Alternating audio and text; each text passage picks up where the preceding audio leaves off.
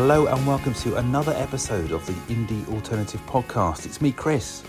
On this episode, I'm delighted to be joined by Magnus Svenningsson of The Cardigans. I was and still am a massive fan of the band, so it was an absolute joy to speak to Magnus.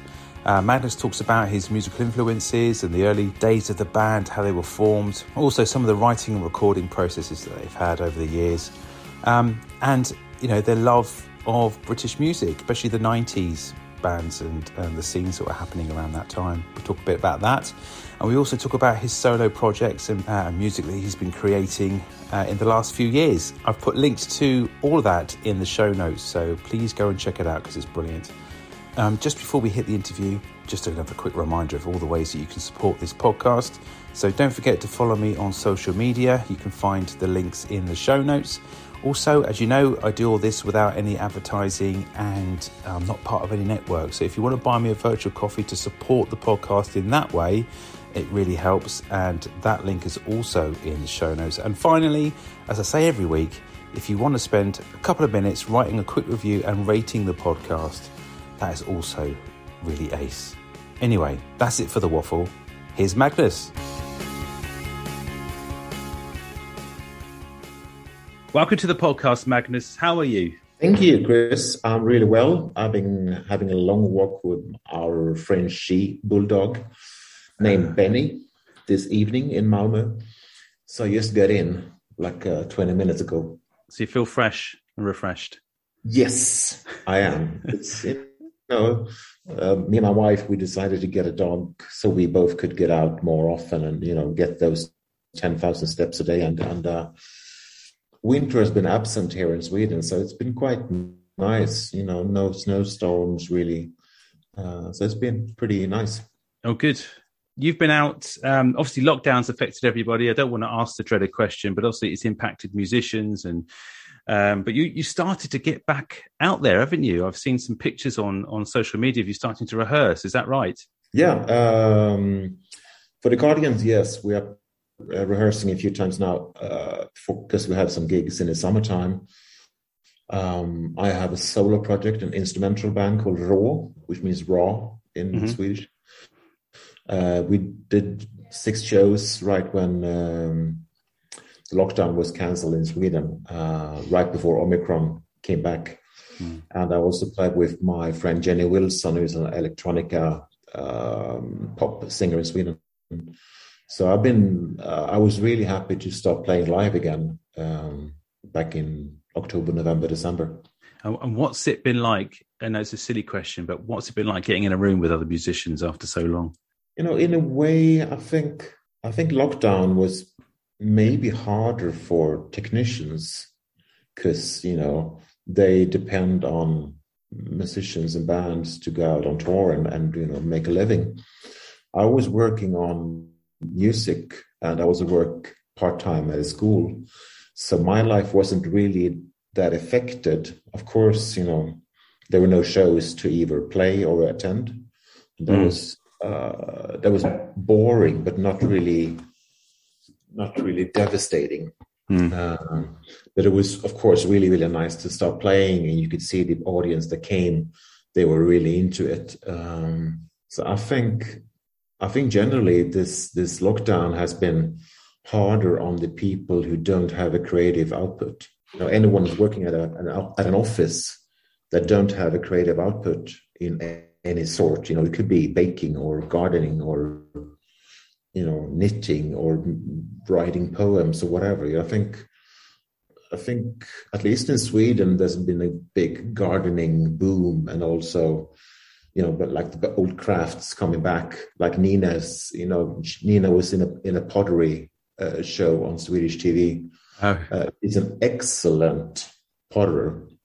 Maybe, she's brilliant. So it seems like maybe it was the same thing in the UK that these old, crafts coming back because people have time and you can only watch that much Netflix, I think. That's true. We definitely went craft mad in the UK and baking mad. That was the thing.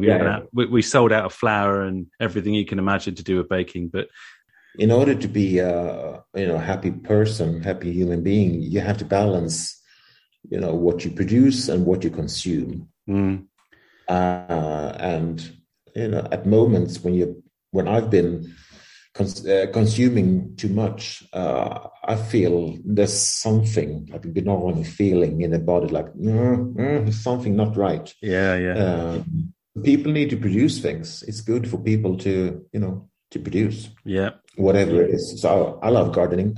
I should take up more baking. I wish I had the patience for pottery, but producing is good for people. When you've been getting back together and deciding on a set list, I mean, do you have old favorites that you go to, or is it quite challenging to think of the right songs to play? Well, we try to, play half the set from the 90s and half from the, 00 or whatever you call it. The noughties. Yeah. Noughties, yeah. But lately, Nina has shown interest in playing some really old songs, which is kind of new to us. Since we made Gran Turismo, we sort of like never looked back on our really early stuff. And it seemed, as we grew older, I think for Nina at least, to sing those lyrics, partly written by me, they seemed out of place when we were trying to like promote Long Gone Before Daylight or Super Extra Gravity. It was almost like Nina said that she might even had to wear a costume to be able to sing those songs. Yeah. And then she realized, maybe she will. Like, first she thought it was like a joke, because no, I could never do that persona again. But then like, what if I wear a costume or a certain kind of dress or whatever that would be like that 60s retro thing, maybe, so she picked up 2 really old songs that we started to rehearse yesterday, actually, for the first time in 26 years. Wow. Were they any of these 2? Now I'm holding up to the camera. Oh, I'm sorry. Sick and Tired and Carnival, which I have on cassette. Yeah, that's great. That's a great format. Yeah, classic. We sometimes play Carnival. It happens quite a lot. Not this summer though, but we've been playing it a lot. And same thing for Loveful. Like I think maybe like 4 years ago we played in Moscow and St. Petersburg, and we thought like, we'll add Loveful because we have to, whatever. Mm-hmm. And then we realized what impact that song had, because you could tell that there were a lot of people from the gay community in the audience, and you could say there was like their anthem, and guys crying in front of the stage, and lesbian couples dancing, and suddenly that song had a meaning again. Yeah, or maybe a meaning for the first time. That the repressed people, the gay people community in Russia, they came for that song, and we played it to them, and it was very, very emotional. So I guess we started to be a bit kinder to our old material. Yeah, not so harsh. And Sick and Tired, we haven't played in a long time, but I think Nina will get to that one as well. Oh, good. Put a good word in for me. Yes. Or maybe just wait for her to find out herself. Yeah. But making a set list it could be tricky. We all have our favorites or the ones we dislike. But I like to say the whole life is the entire life is a negotiation. Yes. Right. So there are a few songs that Nina refuses to sing, at least so far. She might get back to them. There are a few ones that I don't care too much about to play, but I play them anyway because, like, during Erase and Rewind, I normally think about what's for breakfast next morning. Because we normally stay at very nice hotels.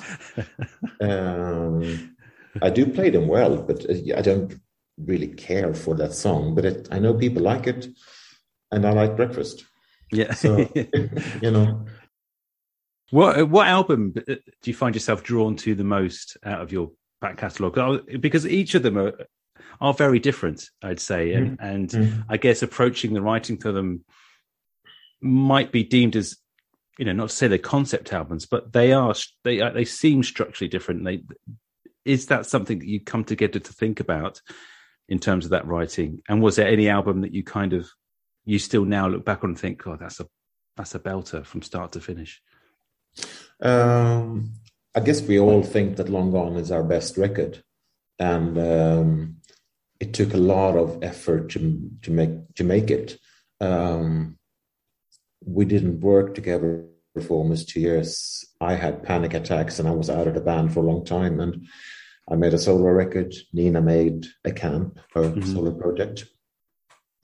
And then we sort of went on group therapy in LA in a house for like 10 days, 2 weeks. And it wasn't that far from Some Kind of Monster, but we didn't hire a therapist. But the same scars between us as with Metallica, Yeah.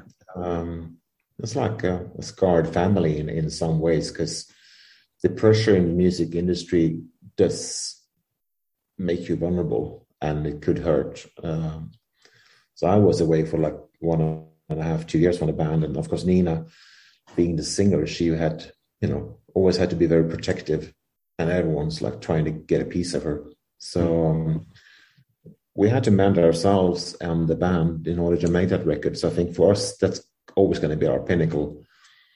And then when we made Super Extra Gravity, we realized that, okay, we have to do something different than last time, even though that was our best record. We can't cope with it. So we try to be, we could easily have done a part 2 sound-wise, but we really worked on getting it, gnarlier and more obnoxious than the more Fleetwood Mac-ish sounding Long Gone. And they're both fantastic albums. Yeah. We're really, really proud of them. And I think if not for that work we did, like 2001, 2002, those 2 records would never have been recorded, and we would never play now. And we were voted into the Swedish Music Hall of Fame. That would never have happened. The legacy of the band and the fact that we've been playing live now for 10 years as someone like a summer vacation job. Yeah. And it's really so much fun still. That would never happen if it wasn't for those 2 records, 2003 and 2005. And hearing other artists, cover them and play them must be quite an honor, I guess, as well. Yeah, I was really surprised to see Miley Cyrus do Communication, even though I think our version is better, but, we were still honored. And it was Kelly Clarkson as well, I think. Loveful. Yeah, right. Then Peter, our guitar player, he was working with Miley on a few tracks, maybe like a year ago. So that's why she did Communication, I think. Right. She used to be, she was a fan, and then they met in Los Angeles, and so that was really an honor, to have such a superstar. Yeah. Song, which is for us more important than Loveful. That song is, I can't describe how that song makes me feel. It just does something. It transcends so much other music. It's such a simple song, but I guess it just means a lot to so many people, and it's so well written, and it's beautifully crafted. We're really. It was voted our best song by Swedish radio listeners, and it was never a single. Yeah. So I do think it means a lot to a lot of people. And it's nice to play, and it has this like a somber quality, and it's like we bring down the tempo, and like, okay, now we're going to perform Communication. This is a special moment. You see people crying in the front row and singing along to the lyrics, and it's nice. Yeah, it's a humbling feeling to see people from all around the world singing the lyrics that Nina wrote, Yeah. and you can see that they get into it as much. It's really, really, really nice. When those sort of lyrics and that album starts to take shape, is there something that happens to you? Are you feeling like, or whenever something starts to click and resonate, is there a moment where you'll go, okay, this is special, this is different, and do you feel pressured and stressed about that situation, whether it's going to take off or whether people are going to embrace it? How does it feel in the studio? Long Gone and Super Extra Gravity, they were made more of a team effort. Of course, Peter always write the music and present the songs to us by sending demos, or we gather and listen to his ideas, and then he has very vague.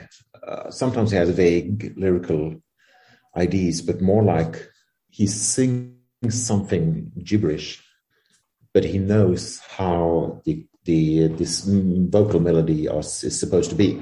So he always writes the vocal melodies as well. But then it's Nina or sometimes my work to put words to it. So, like for instance, the song "You're the Storm," where the chorus is "'Cause you're the storm that I believe in," and Peter was singing like she looks just like Sigourney Weaver. She looks just like Sigourney Weaver. And we, of course, all agreed that we have to do something about that line. It's a good song. Yeah. So Peter works that he's not a lyric guy, and he's never wanted to be, or he never saw himself as someone who writes lyrics. But he is a damn fine songwriter, and always been.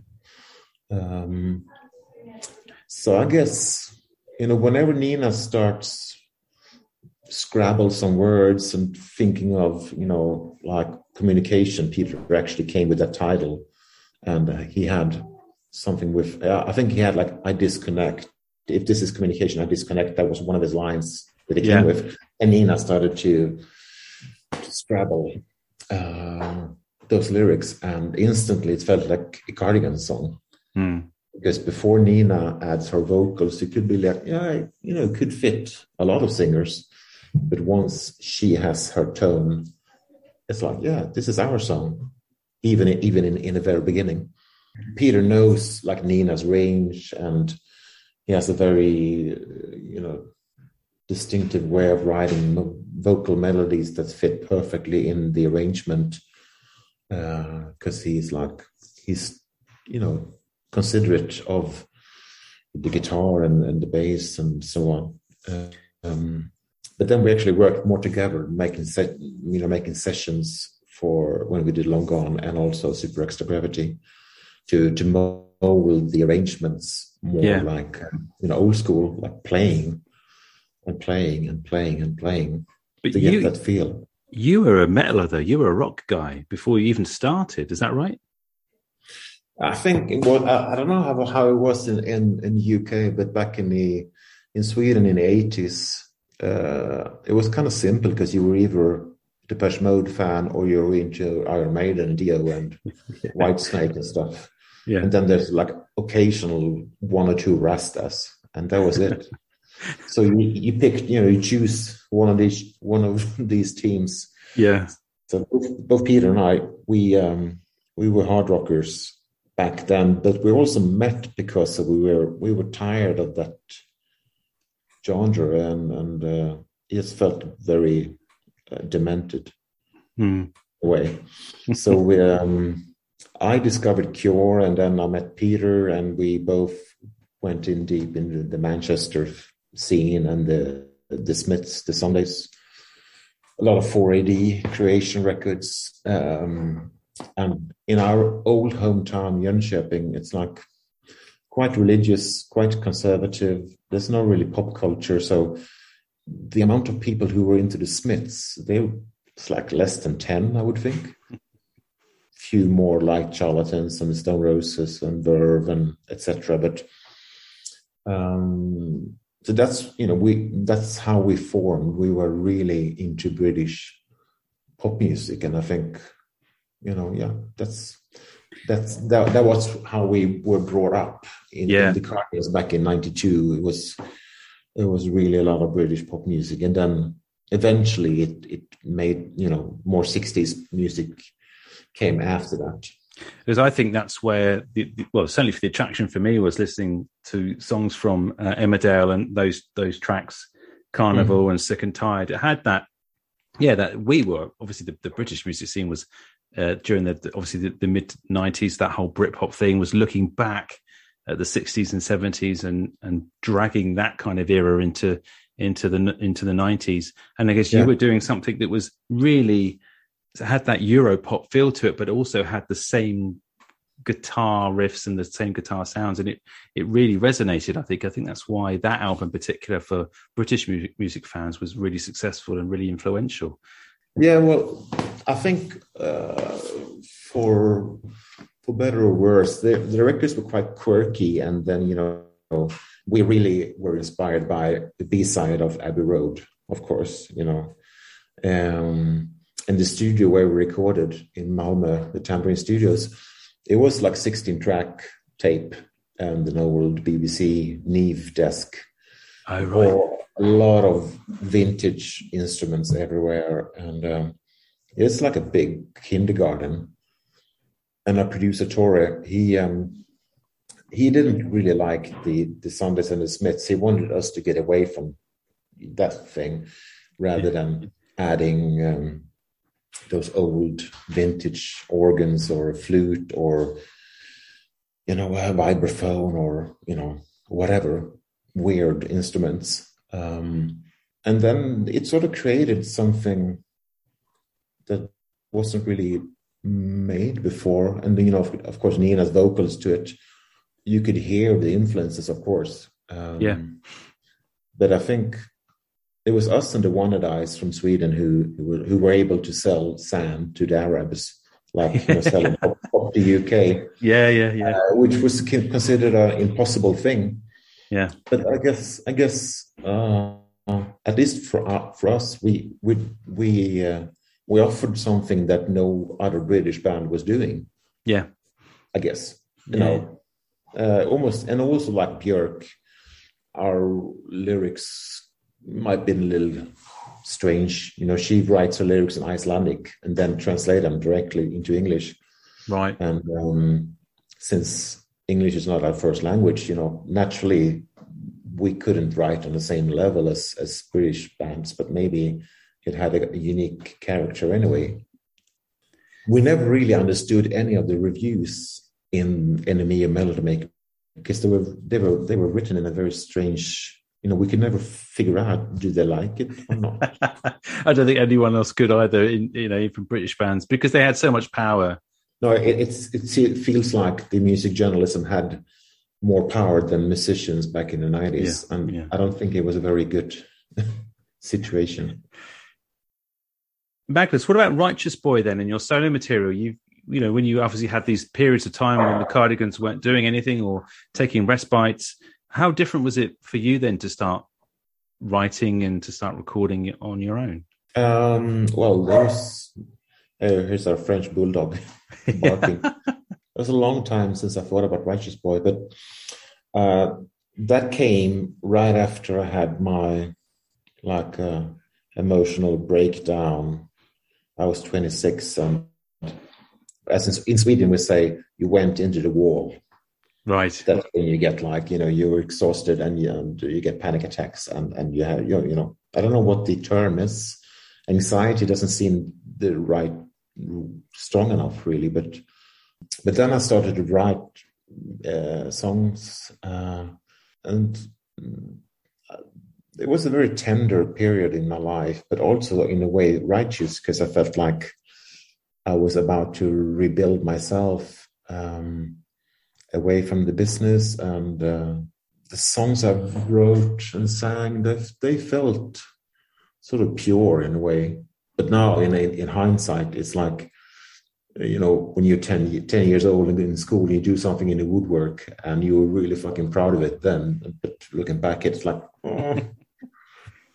But I'm glad I did that record. It meant a lot then. It brought me back into the band as a positive force, as opposed to being grumpy and in a very bad mental state. So I had to take a break. That was right when we were supposed to tour with Gran Turismo, winter of 98, 99, and I had to call in a replacement bass player because I couldn't, my hands were shaking, my whole body was shaking, and I was in a really bad state. But nowadays I have my own solo band, Raw. Is this if you founded this band, then Raw? Yeah. Wait, hold a sec. I got the record today. Oh, the cool. New one. Yes. Oh, wow. Yes. This is our two cats. That's good. I like it. Yeah, here's the flip side. So this one, I'm actually, it's an instrumental band. I don't know if have you heard anything from us? I haven't. No. So this is, what's it like? I really recommend it. This record is a covers record. So the first side is 2 songs by Spiritualized. I Think I'm in Love and Take Your Time. And the second B-side is 4 songs from a friend of mine living in Stockholm called Henrik von Euler. How did this come about then? Was it similar to other projects that you've done and wanting to just make music with other different people and different artists?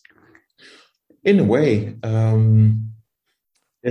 I started to get interested in the German electronic crowd thing and discovering Brian Eno's music and Harmonia Cluster. Back like 10 years ago when I quit smoking, I started to get into ambient music because it was good to, for my withdrawal of nicotine. Yes. And it was interesting to dive into a music scene that was so different from pop music, like how the structure is.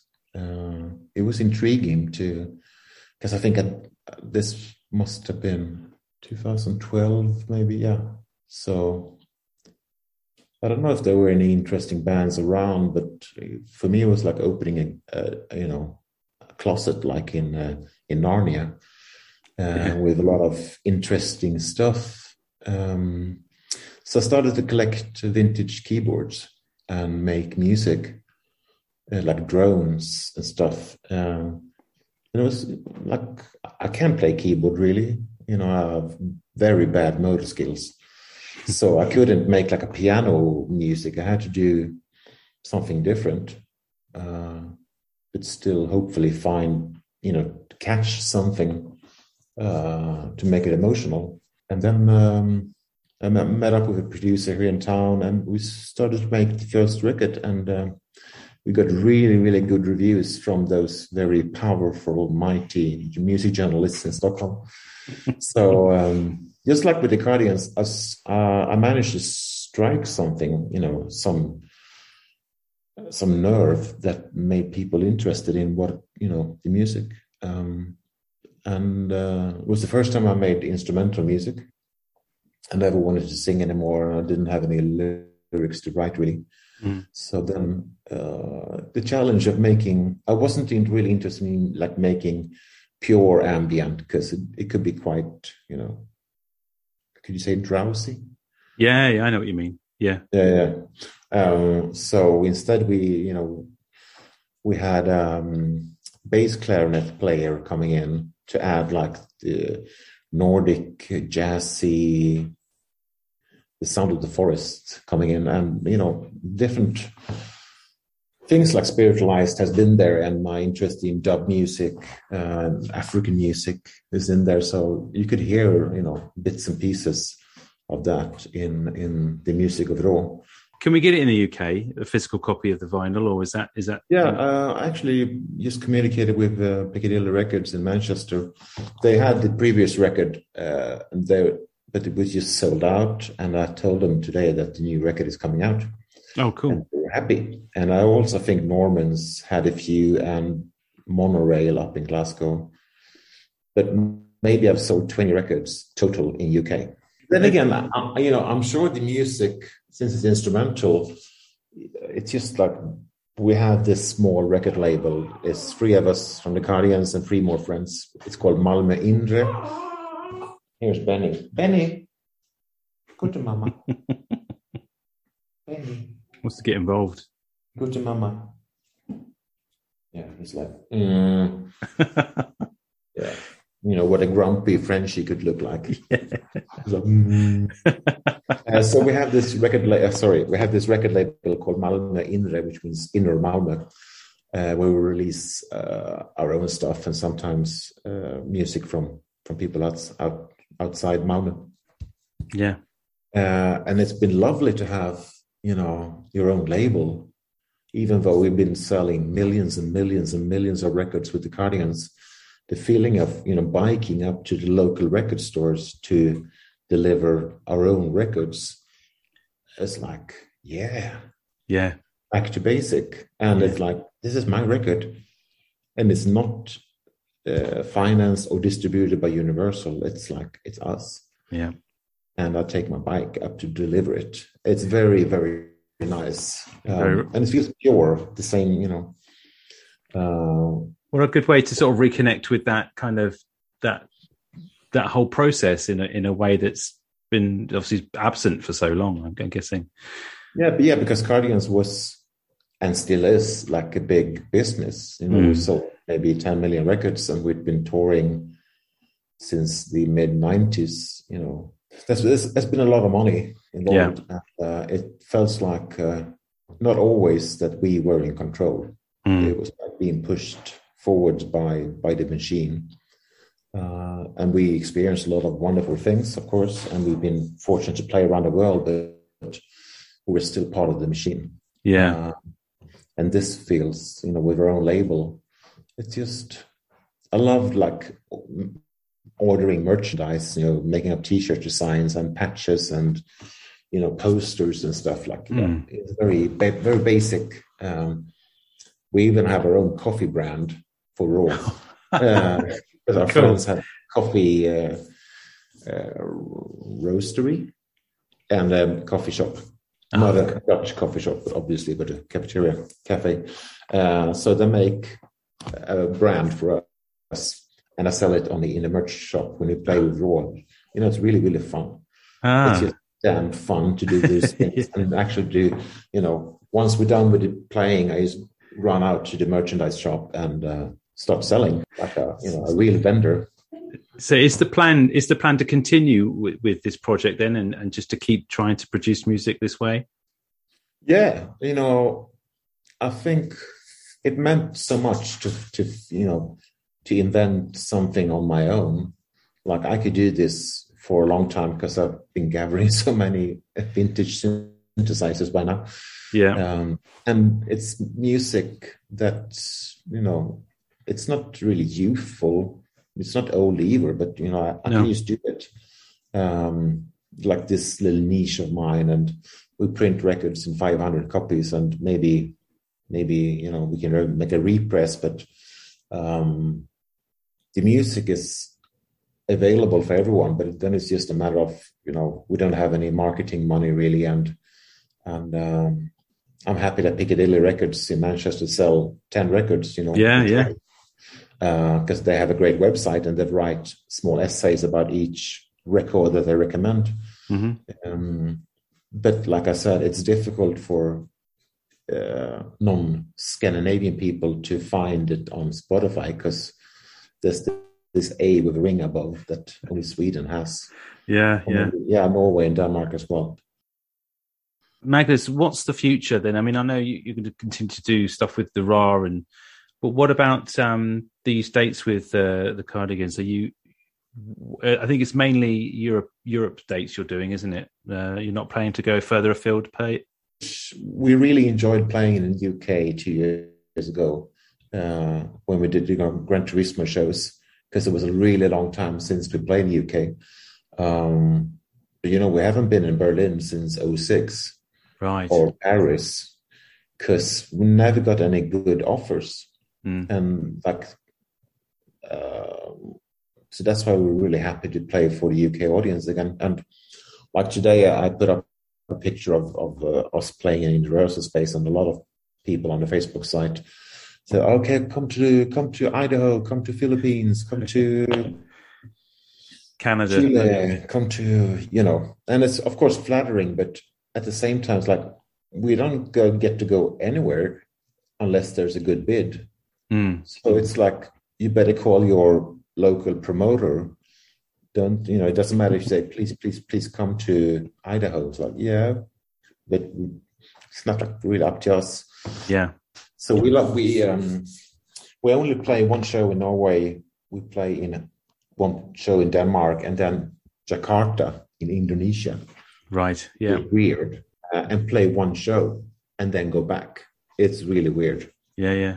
And that's been the case like the last 5-10 years. Like we played a lot of times in Russia because we had bids coming from there. Mm-hmm. We played Mexico, Chile twice, but we had no bids coming from Germany. And it's kind of like, it's kind of weird. Yeah. But next year, we hope to make a Long Gone Before Daylight show, since it was 20 years ago. Yeah. We tried to find the old chandeliers, and we had like a chandelier with a disco ball, mirror ball inside it that was spinning. Yeah, yeah. But it's been gone for 15 years. So no one knows. It's in Stockholm somewhere in a warehouse, but no one knows where it is. So we've been trying to get hold of it for a long time, because we paid like 100,000 euros for it. Because it was spinning, and it was like obviously special made for us. But we hope that tour is gonna go outside Scandinavia. But you never know.